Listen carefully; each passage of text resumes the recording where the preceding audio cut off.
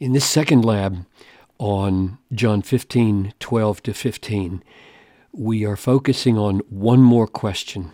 We're talking about the friendship of Jesus. No longer do I call you slaves, but I have called you friends. And we all want to be called the friends of Jesus, and we want to know what it means, and we don't want to bring our own conceptions of friendship in and make Jesus mean what we think he means, but rather we want to learn from him what he means by calling us friends. So, Father, as we focus on a second question here, this one is more difficult, more complicated. Give us real clarity of explanation and clarity of understanding, I pray, in Jesus' name. Amen. This is my commandment, that you love one another as I have loved you. Greater love has no one than this, than that someone lay down his life for his friends. You are my friends if you do what I command you. Now, what kind of if is that? There are more kinds of if than one. If you took this to be one kind of if, it would be heresy. And if you take it to be another kind, it would be Christianity. And it's troubling, isn't it? Because it looks like you must do what I command you in order to become a friend, so that his laying down his life will count for you. Is that what it means? I lay down my life for my friends, and you are my friends if you do what I command you. So first do what I command you, qualify to be a friend, and then qualify to experience the value or the benefits of my laying down my life for you. Well, here are the two kinds that I can think of. So think with me about this. There is a kind of if, or a kind of condition. These are conditions. There's a kind of condition that is a cause that precedes and brings about an effect. So if that were the case here, then it would be saying, if you precede the laying down of his life for you, or the being a friend, with obedience, doing what he commands, then it would bring about being a friend, and the effect would be that he lays down his life for you. That's one kind of condition. Here's the other kind. An effect, see if I can write so you can read, an effect that follows and confirms a cause. Let me give you an example of the first one, not from the text. So this would be like, if you are strong and courageous, the Marines will want you. The Marine Corps will want you. So your being strong and courageous is the cause that precedes and brings about the Marines wanting you. What would be an example of this? It would go like this. If your white blood cell count is low, so that's the effect, then you are in remission.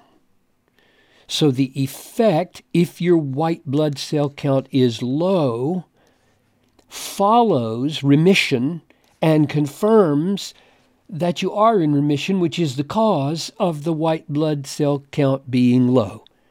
So those are two kinds of ifs. This is an if clause, and this is an if clause. And the big question is, which one is here?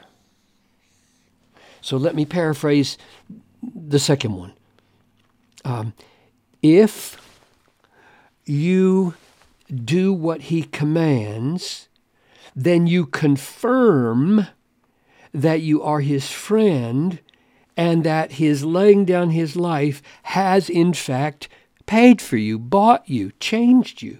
So the doing what I command you is brought about by the cause of his laying down his life and confirms that you are counted in those friends for whom he died.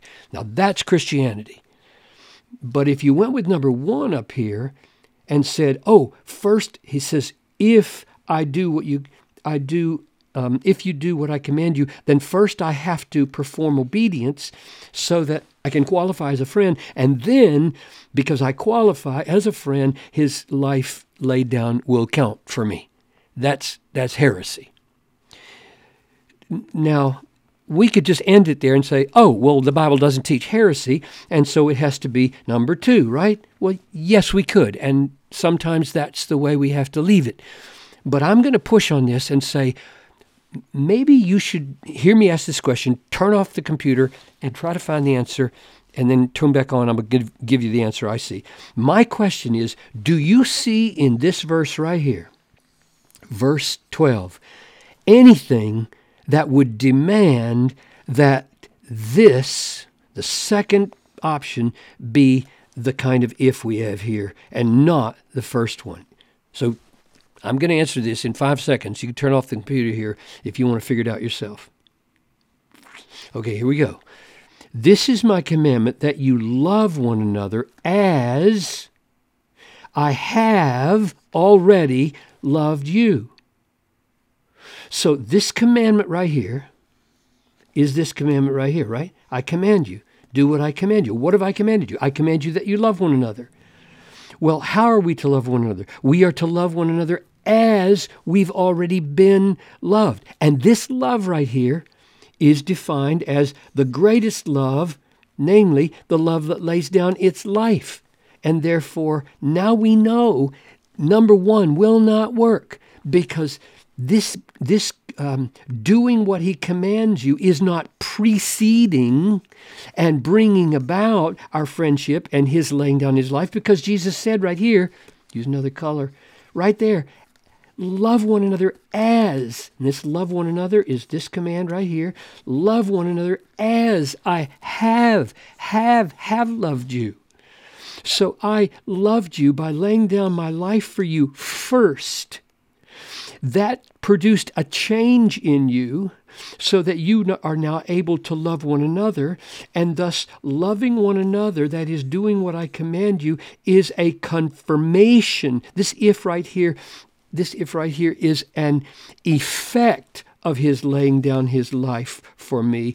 It follows his laying down his life for me, as this word as shows, and therefore it confirms that I am his friend. He has laid down his life for me. So, huge lesson.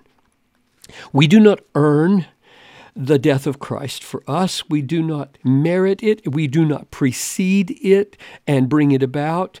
It comes first. Laying down his life comes first. It produces a change in us so that we love one another as we have been loved. Thus, we confirm that we are his friends, and now his death, we know counts for us.